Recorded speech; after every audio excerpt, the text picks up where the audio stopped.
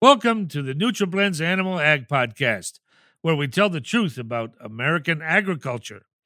On this podcast, false rumors are run out of town, misleading marketing gets called out for what it is, and you better have good science to back up your claims or you're getting a boot. You hear me?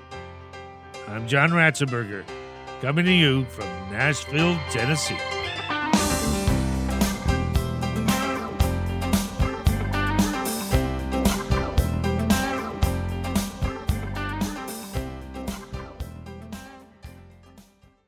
Livestock and poultry producers are continuously faced with challenges to feed quality.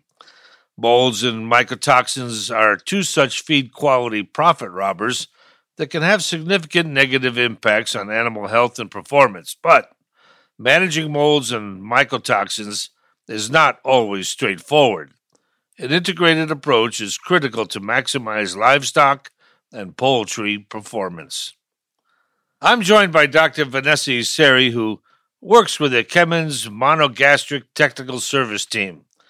Dr. Iseri joined Kemin in 2015, and in her time at Kemin, Dr. Iseri has been an integral part of developing the poultry research, sales support materials, and field sales technical support for the Kemin's poultry team. Dr. Iseri earned a Bachelor of Science in Animal Science from the University of California, Davis, a Master of Science in Agriculture from California Polytechnic State University, and a PhD in Animal Biology with a focus in Nutrition and Immunology from the University of California, Davis. Welcome, Dr. Iseri. So, Doctor, why should producers be concerned about feed quality, specifically molds and mycotoxins? Yeah, so producers work to maximize efficiency in livestock and poultry operations. And certainly molds and mycotoxins that are found in the feed can really hinder the ability to maximize efficiency. And certainly molds and mycotoxins, as far as that hindrance, can vary from year to year. Certainly molds and mycotoxins can be more pronounced from one year to the other. And that really has a lot to do with the growing conditions that are occurring during the time of the grain being processed and handled. Sounds interesting. Can you go more in depth about molds and mycotoxins? So molds or fungi can grow in a variety of different types of crops, whether you're talking about grains, cereals. And so there's a wide variety of different types of molds that do exist, but in particular for livestock and poultry, we kind of focused on a select few. And so those could be Aspergillus, Fusarium, Penicillium. And so these types of molds can grow out in the field, or they can grow during when the grains are stored in storage bins. And so what's unique about molds is that they can grow in a variety of different types of temperatures and moisture conditions. So for example, with Aspergillus molds likes to grow really well in warm, dry weather. Yet with Fusarium mold likes to grow in cold, humid types of conditions. So certainly storing grains, wet grains in particular, in a silo or during storage is going to create an environment where you're going to have great conditions for mold growth to occur. Wow. So molds can be challenging for poultry and livestock operations. Do mycotoxins have a dramatic effect on feed quality? Yeah, they do. Mycotoxins are secondary metabolites that molds grow or produce. And so there's a wide variety, over 500 different types of mycotoxins that do exist. But certainly, we only have a small group that we focus on for livestock and poultry. Some include aflatoxins, fumonisin, T2, and zearalenone. And so these types of mycotoxins that are produced by molds are really for defense mechanism by the molds. And so certain types of growing conditions or certain types of stresses that the mold undergoes, whether it's heat, pH, oxygen, and moisture, will create that environment for the mold to secrete mycotoxins. And so they not only secrete just one mycotoxin, they can secrete multiple types of mycotoxins. And so something that we need to take into consideration when we talk about mycotoxins in the feed is that you can't remove the mycotoxin from the feed once it's been produced by molds. So certainly that's something that producers need to take into consideration. So, what are the impacts of molds and mycotoxins on animal health and performance? So molds and mycotoxins in regards to animal health and performance can certainly vary, and it really depends on the species and life stage of that particular animal. Certainly, when we talk about a young chick, will be much more susceptible to those molds and mycotoxins in the field compared to an adult broiler. The same can go with a young piglet compared to a older pig. Many of us are familiar with molds. However, mycotoxins are less known. Can you tell us more about them? So mycotoxins are really unique, as I mentioned before, is that you can't remove it from the feed. And so what's interesting about mycotoxins is that, as I mentioned before, molds can secrete one, two, or even three types of mycotoxins. And so mycotoxins can really have a negative impact on animal performance, and it really depends on the situation or the environmental stresses that the animal is undergoing. So, a great example is when there are enteric challenges that an animal is undergoing, and that creates this environment in the small intestine, such as leaky gut or just the epithelial barrier being affected. So, you have less integrity. And so that allows for the toxins to come into the internal environment of the host, which certainly can create um, a bunch of problems and ultimately affecting performance.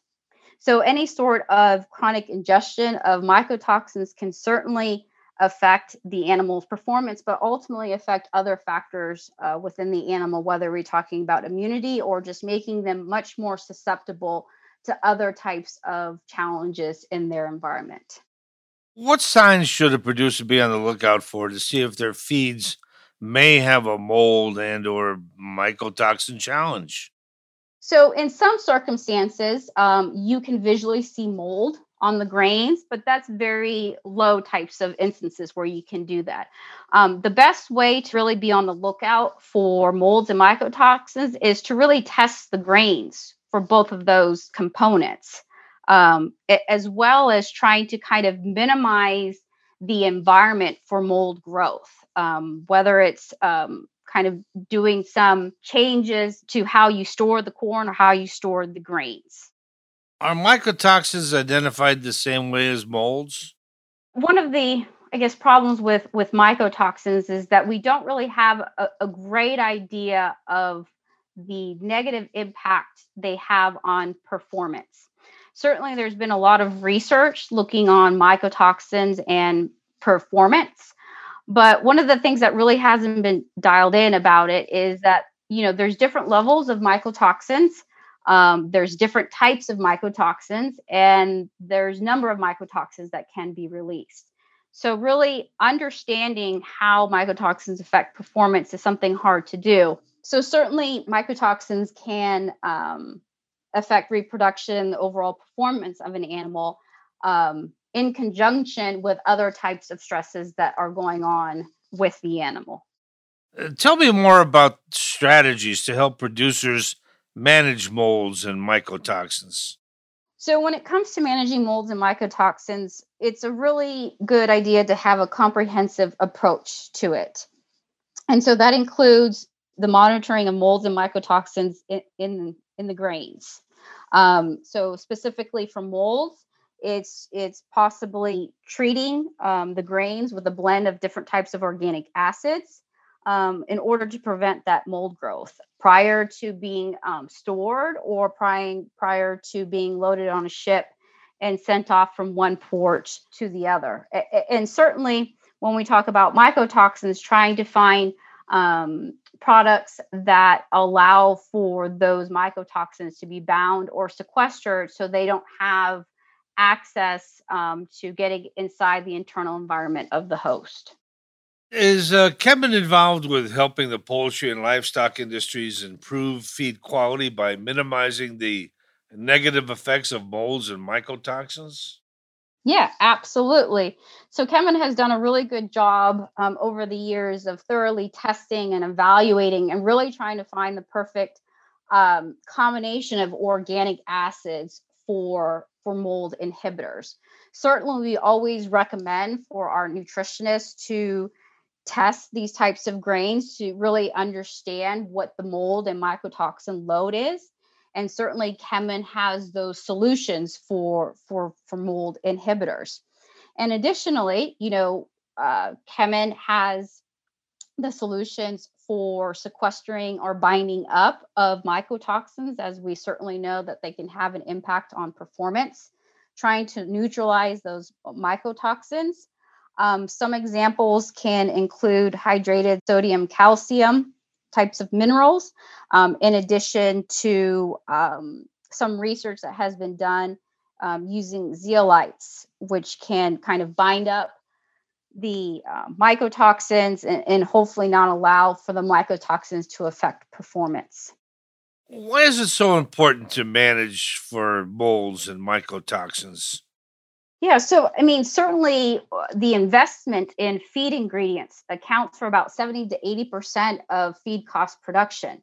So managing the feed quality or the ingredient quality is certainly critical for this. So really developing a very robust testing program at the feed mill to test incoming grains for molds and mycotoxins is really going to um, allow or minimize those instances where you get a bad load of grain that's filled with mold and mycotoxins of affecting your animal performance or the efficiency that we talked about early on in the program. Ideally, the goal is to find loads of grain that don't have either one, but certainly that's not realistic. So really including products like mold inhibitors and feed ingredients that bind up or sequester mycotoxin is really the ideal way to manage that. There's nothing simple about mitigating the effects of molds and mycotoxins. It takes a program approach to ensure feed is safe and can be fed to poultry and livestock. I'd like to thank Vanessa from Kemin Industries for joining us today, and I encourage our listeners to tune in next week to see what's on tap in animal agriculture.